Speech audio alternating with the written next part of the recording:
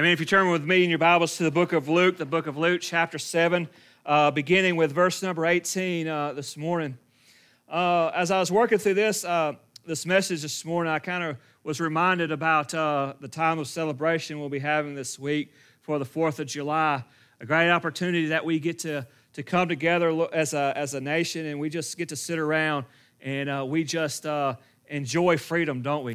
And we'll get to go and we'll get to irresponsibly shoot firecrackers. We'll get to irresponsibly set a fire and grill food on the grill.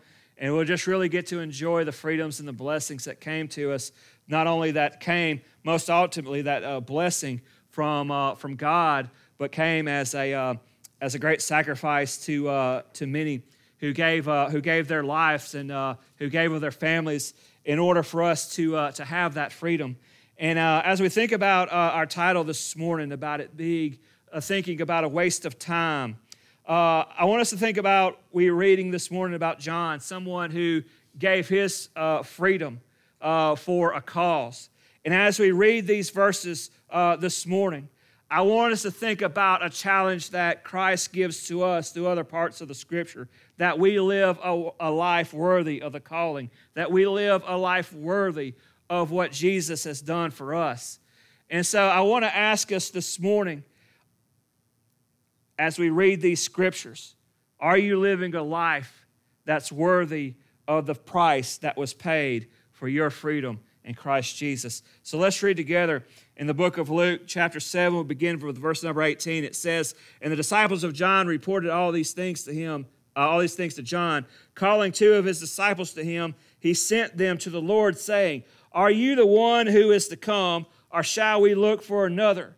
And when the man had come to him, they said, 'John the Baptist has sent us to you, saying, Are you the one who is to come, or shall we look for another?' In the hour he healed many people of diseases and of plagues and of evil spirits, and on many who were blind, and he bestowed sight. And he answered him, 'Go and tell John what you have seen and heard. The blind receive their sight, and the lame walk. Lepers are cleansed, and the deaf hear, and the dead are raised up. The poor have the good news preached to them, and blessed is the one who is not offended by me.'" Let us pray. Heavenly Father, we just thank you so much, Lord, for all the many things that you've blessed us with. Lord, we thank you for the freedom that we have to come and to worship you, Lord, this morning. Lord, and I just pray, Lord, that we do not use this time of freedom that we have, Lord, just for ourselves, but we use the openness, Lord, that we use the freedom for what you intended it for it to be an opportunity for us to share the gospel, Lord, around the world. Lord, and I pray, Lord, as we read these verses, we think about sometimes that we have our doubts, just like John did, about our faith and about our salvation. And so, Lord, as we go through these verses, Lord, I just pray, Lord, that you'll just speak to us. Lord, that you will speak to us through your Holy Spirit. Lord, giving us the assuredness, Lord, that you are real and challenging us, Lord, to live more for you each and every day. In Jesus' name I pray. Amen.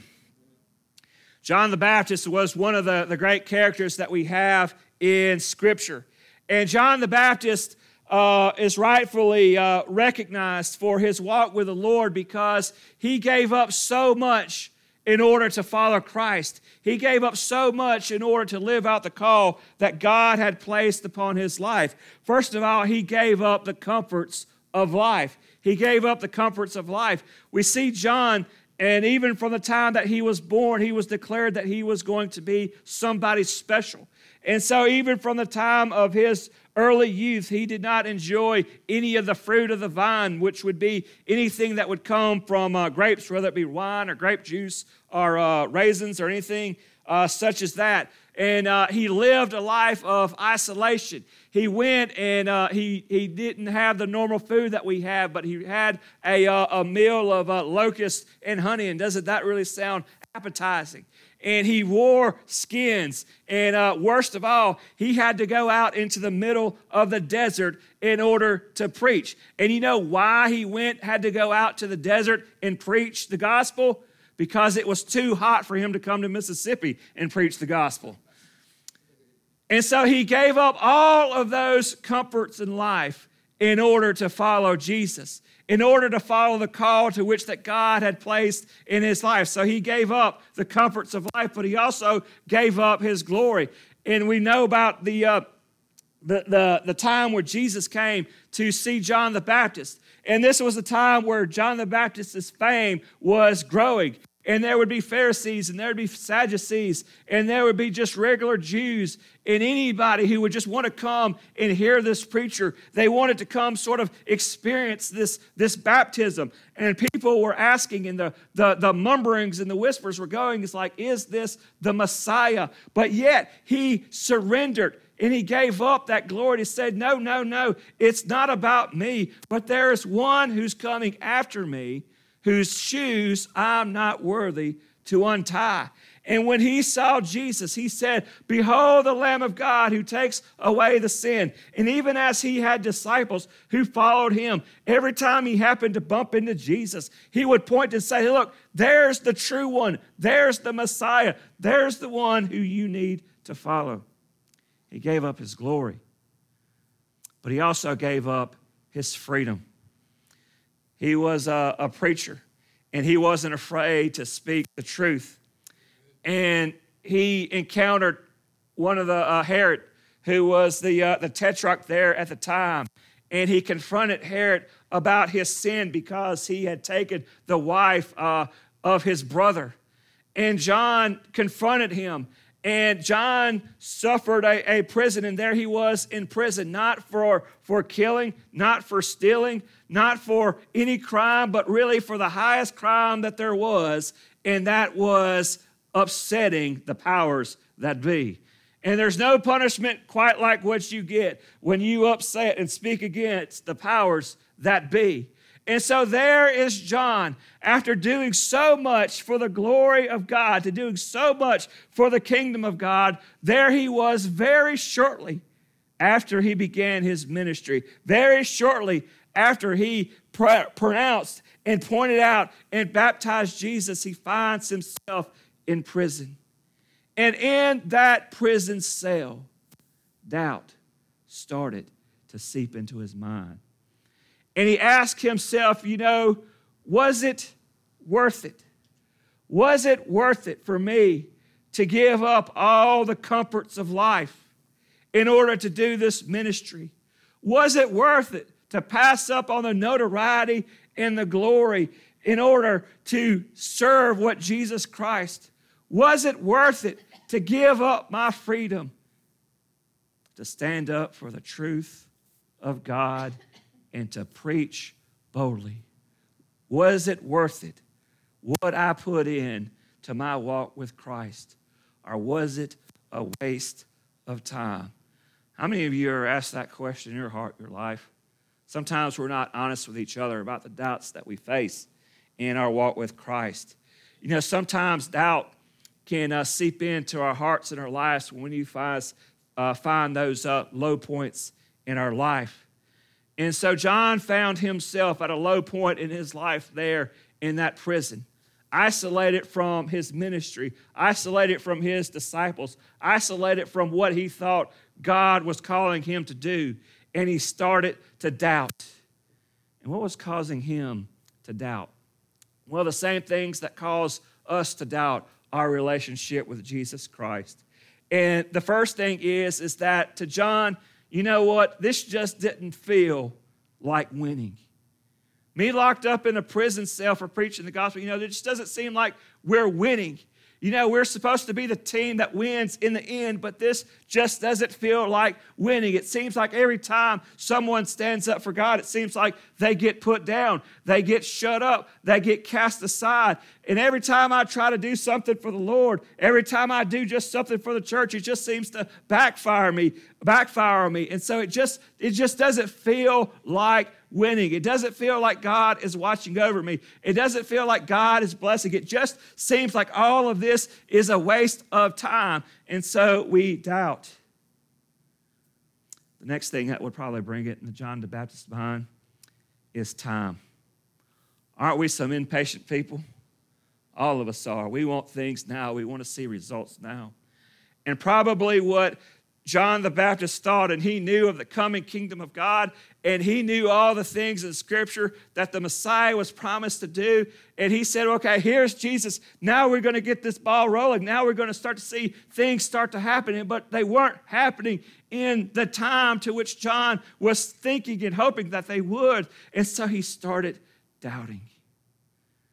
How many times have you asked God for something, or you prayed for something, or you took something to the Lord and asked him to work it out, and the moment like you get off your knees, you're expecting the thunder and lightning to come and things just to start happening and things to start rolling and things to start moving, but yet nothing happens. We want God to work in our time, but God's on his time. But our patience is very, very, very thin. So Jesus, it was taking more time. And thirdly, what caused John to doubt is something that causes us to doubt as well. It's really not what we expected it to be. You know, when I started out for this ministry, John would think in his heart, this is how I thought it was going to turn out for me. Maybe he thought that he would have the fame. Maybe he thought there would be instant victories. Maybe he thought that he would have a long, prosperous ministry, but he never thought in any sense of imagination that he would wind up there in that prison cell. And so many times of us will look at our life and say, you know what? This walk with Christ isn't what I expected. I thought more people would like me. I thought it would go a little bit more smoother. I thought I'd feel the presence of the Lord in my life more. I thought I'd have more up high mountains, but I got so many down valleys. And it just doesn't turn out to be what I expected. And a lot of people walk with Jesus for a while, and they get impatient, and they get in those valleys where it doesn't feel like winning. And they'll come to those points in their life and say, you know what, this isn't what I expected. And they'll walk away. But Jesus doesn't want that to happen to you and your doubts. And so he shows us this morning about how Jesus responds to our doubts. And so there he was in the prison cell, and here comes his disciples. They come and check on him every once in a while. These are John's disciples. They're not Jesus' disciples. These are John's disciples, and they're coming up, and they're giving John some updates every once in a while. Hey, we hear that Jesus did this. Here we see him feed this many people. Here we see him this one. And he's kind of thinking in this process, and he's just kind of lining up in his mind. And he finally says, well, let me just go send you to ask him.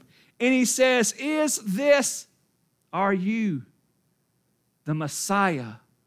Or should we seek another? Isn't that the question we ask in our times of doubt? Jesus, are you really the Messiah? Are you really the one? Or do we seek another? A lot of times we choose the latter. When Jesus and the walk with Christ doesn't turn to be out as what we want it to do, we'll seek something else.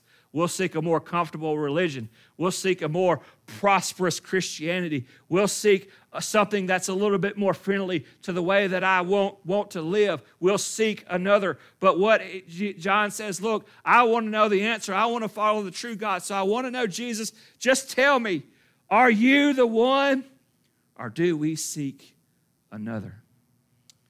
And so his disciples go, and they find Jesus. And they find Jesus at the point where he's by himself, pretty much. The book of Matthew tells this in the context where he has just sent the disciples, those 12 apostles. He's just sent them off on a field trip.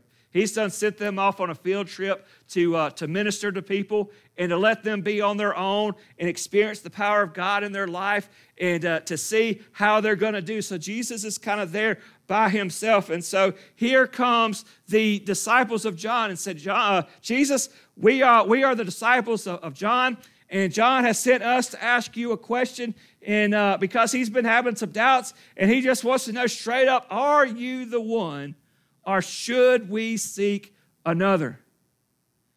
And I want us to notice Jesus' response. He did not rebuke them. He did not strike them down. But Jesus answered them in their time of doubt. And isn't it good to know that Jesus will answer us in our time of doubt? He knows the difference between those who are having a real crisis of faith, who are really having real doubts about their faith in Jesus. He knows the difference between the doubters and the scoffers. And the scoffers he encountered a lot from the Pharisees and the Sadducees, where Jesus would come and he would show them many miracles. And they would say, well, just do one more thing. Show us a sign and we'll believe. Show us another sign that we'll believe. And they kept questioning and they kept doubting and they kept scoffing and they wanted more and more and more. And Jesus knew their hearts would never believe him because their hearts were hard. And so Jesus finally had enough of them because he knew that they were scoffers. But to those who truly have doubts of faith, he responds.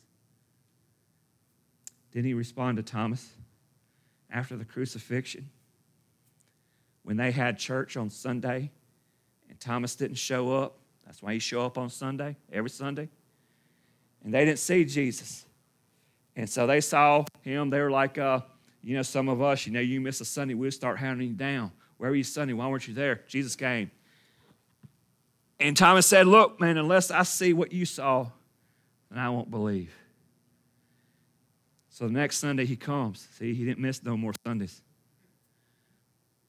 And Jesus walked in the door, and he walked straight to him. And he didn't rebuke him, but yet he showed himself to him. God is responsive to us in our times of doubt. And listen to how Jesus responds to John in this time of doubt. He says, are you him or shall we seek another? And it says in verse number 21, it says, in that hour he healed many people of diseases and plagues and evil spirits, and many of who were blind had their sight restored. In other words, he said, you have doubts about me. John has doubts about me, so I'm going to show myself to you. And that's what God will do in our times of doubt. If we'll honestly say, God, I'm having doubts. I don't know if you're the true one. I shall seek another. I'm kind of down here at the valley. I don't know how to get out. I just need you to show yourself to me in some way. And God does indeed show himself to you in those low points. Maybe something big, but most of the time it's something little. But in all those times, it'll be something that's a little personal. Because we have a personal relationship with Jesus, right? And he's a personal God. And he knows each and every one of you. He knows what makes us tick. He knows what makes us angry. He knows what temptations we face. He knows all about us. And so in those times of doubt, he knows how to respond to us in a personal way. So in our times of doubt, the Lord does not rebuke us, but rather he shows himself to us. And after he did those signs, and after he showed those miracles, and he said, and he showed those things, and the disciples of John saw it, and then he gives them this message. And to listen to this message, and I want you to pay attention to it. It says, he tells them, he says, go and tell John what you have seen and heard.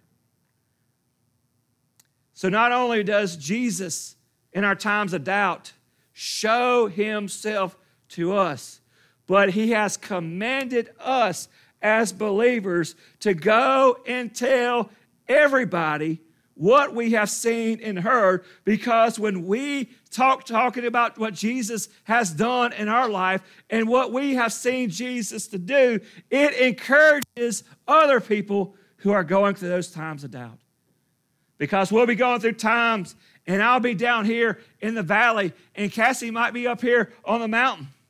And so she can tell me what's going on, and that's going to encourage me, and that's going to bring me up. Or maybe I'll go and I'll be up on the mountain. Things will be going good for me. But Jerry, he's down in the valley. And I'll start talking about what Jesus is doing for me. And that's going to encourage him in his faith. And isn't it amazing that that is really the one thing that Jesus tells us to do? Hey, you just go out and tell me what you have seen and heard. Now, if you go to a courtroom, you have the judge, and then you'll have the lawyers, you'll have the prosecutors, you'll have the defendant, and then they will call up these people. And these people will go up there, and all they are there to do is just to answer questions and to tell everybody what they have seen and heard. And what do we call those people? Witnesses. And so everybody tells me being a witness is so hard. Going out and witnessing people is so hard. But all it is you going out and telling everybody, anybody, what you have seen and heard. That's not too hard, is it? If God has really moved in your life, then you can be a witness. Because all you have to do is let people know what God has shown you in your own life, what you have heard and seen him walk in you. That is your witness, and that is your testimony, and that's what he calls you to do. Because not only will it bring someone to Christ, but it'll also help those who are believers in their times of doubt. So he responds to them by showing himself to them. And he also responds to our doubts by putting others who tell us what he has seen, what they have seen Jesus do, what they have heard Jesus do. And then he gives them this instruction. He says, I want you to tell her what you've seen and heard. And he says, look, blind have received their sights, the lame walk, lepers are cleansed, the deaf hear, the dead rise up. Because he knew, Jesus knew, that John would recognize the signs. He did those works. He showed them his disciples because he knew that when the disciples of John went and told John what they saw, then he would recognize the signs. And that's what Jesus' miracles were all about. They were signs. They were things that were given to let us know something about him, to let us know something about Jesus. So what do these signs, what does the healing of the deaf hearing and the blind walking, the blind seeing and the lame walking and the demon possessed regretting their minds, the people getting fed, what are all these signs meaning? They are signs of Jesus' authority. That he was actually one with God, who had authority over all things. And all he needed to do was just merely speak to a storm, and the storm will obey. He only needed to speak to the blind, and the blind would see. He only needed to speak to the leper, and all of a sudden it would clean out. He only needed to speak to someone who had no hand, and all of a sudden the hand would come back. He had all authority. And the miracles represent that as a sign. But it's also a sign of Jesus' compassion. His compassion for everybody. If you look over in verses 11 through 17, which we had skipped over, it tells us the story about Jesus just walking down the road. And as he's walking down the road, here comes a funeral procession. And this is a funeral procession of someone, of a mother who has lost her son.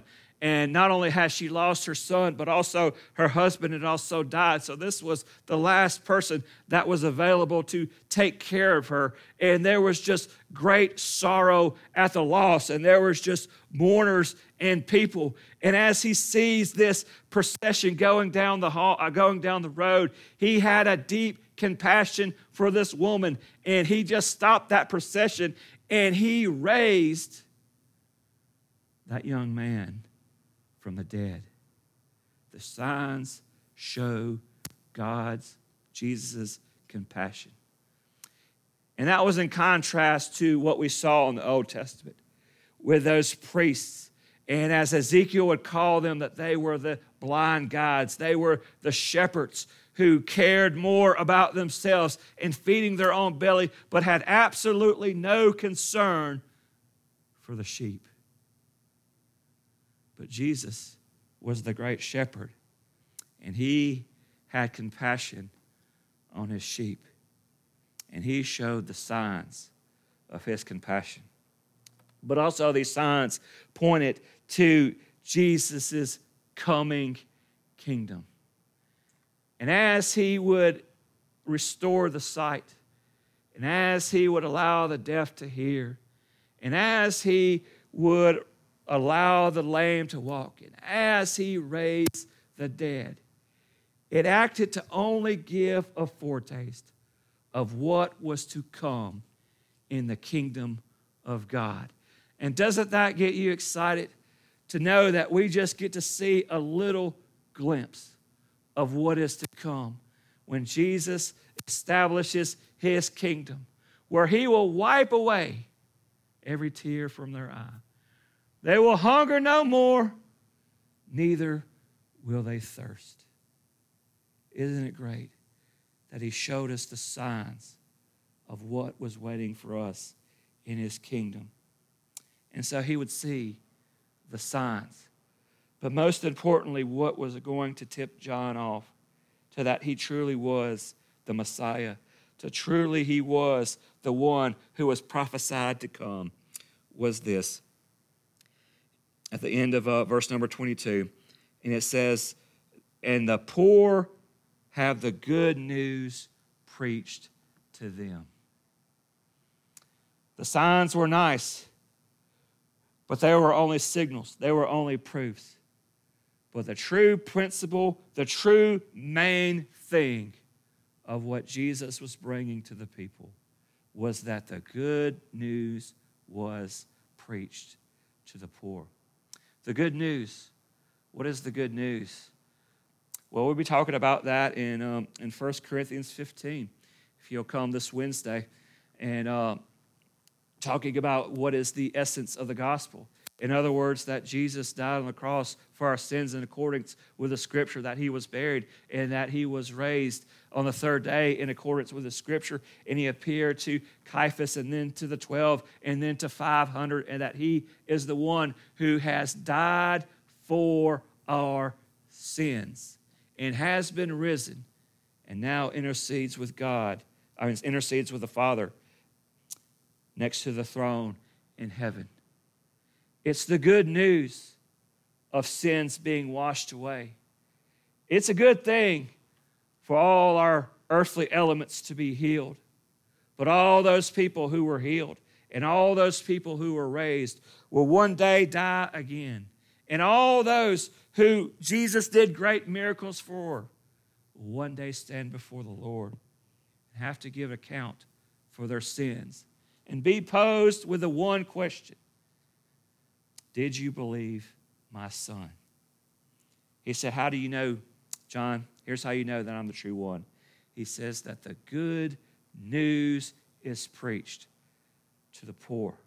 Now, it wasn't preached exclusively to the poor, but him actually preaching it to the poor meant that it was all inclusive, that it was preached to everybody. It wasn't just preached to the religious people. It wasn't just preached to the higher-ups. It wasn't just preached to the kings. It wasn't just preached to the good people, but it was preached even to the least of these, that the gospel of Jesus Christ, that good news, was now going out to everybody. When we have times of doubt in our life, we can see Jesus and God working all around us. If we open our eyes, that we can see it. And if we listen to the people around us tell our stories, they can hear it. But if you look in the scriptures themselves, in the testimony that they have, they speak to us more clearly than anything that Jesus Christ was who he says he was. And as we read those scriptures, And as the Holy Spirit speaks to us through it, it gives us the assurance to work through those times of doubt. But notice as he works through John in his time of doubt, he gives them a bit of a challenge there in verse 23. And it says, and blessed is the one who is not offended by me. Maybe that was John's problem. He was there in prison. He was there in a time where it wasn't a fun thing to follow Jesus. And so maybe he was just a little offended. Maybe he just wasn't proud to speak the name of Jesus because he was suffering for it, because there was a cost to it.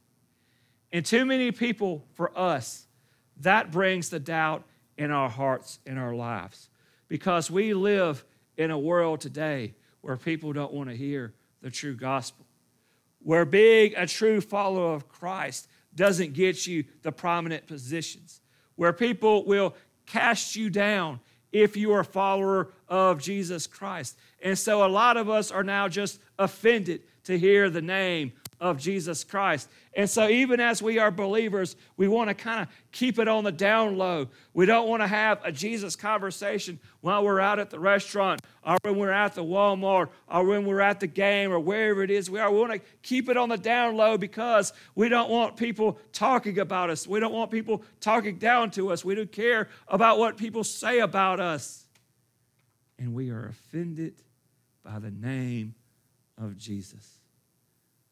But he said, blessed are those who are not offended in my name, by my name. Blessed are those who have the strength of faith, that knowing that God's promises are sure, that have the faith to know that we win in the end, that have the faith to realize and accept and live their lives according to the reality that Jesus Christ is coming again in victory and that he will establish a kingdom. And those who labor for him will rule with him. So it says, John, don't be offended then, now, and shout loud when I come back. But he says, I want you to shout loud now the name of Jesus, and then shout it into the time to which I come, and we all rejoice together. Is there doubt in your life this morning? Is there doubt in your life about your relationship with Jesus Christ? Today is the great day to settle those things, to recommit yourself to him as he's revealed to you the assuredness that he is who he is. Let the Holy Spirit speak to you this morning and give you confidence in his presence in your life. In Jesus' name, and may we respond to him today. Let's pray. Heavenly Father, we're so thankful for sending your Son, Jesus Christ. And Lord, we're thankful for your patience and your grace and your mercy, even in our times of doubt. And Lord, even though those many times, Lord, where we are so unfaithful, you are faithful to us. So Lord, this morning, during this time of invitation, Lord, I pray you'll speak to us, that we'll open our hearts and let you show yourself to us. And in Jesus' name I pray, amen. Let's stand and sing.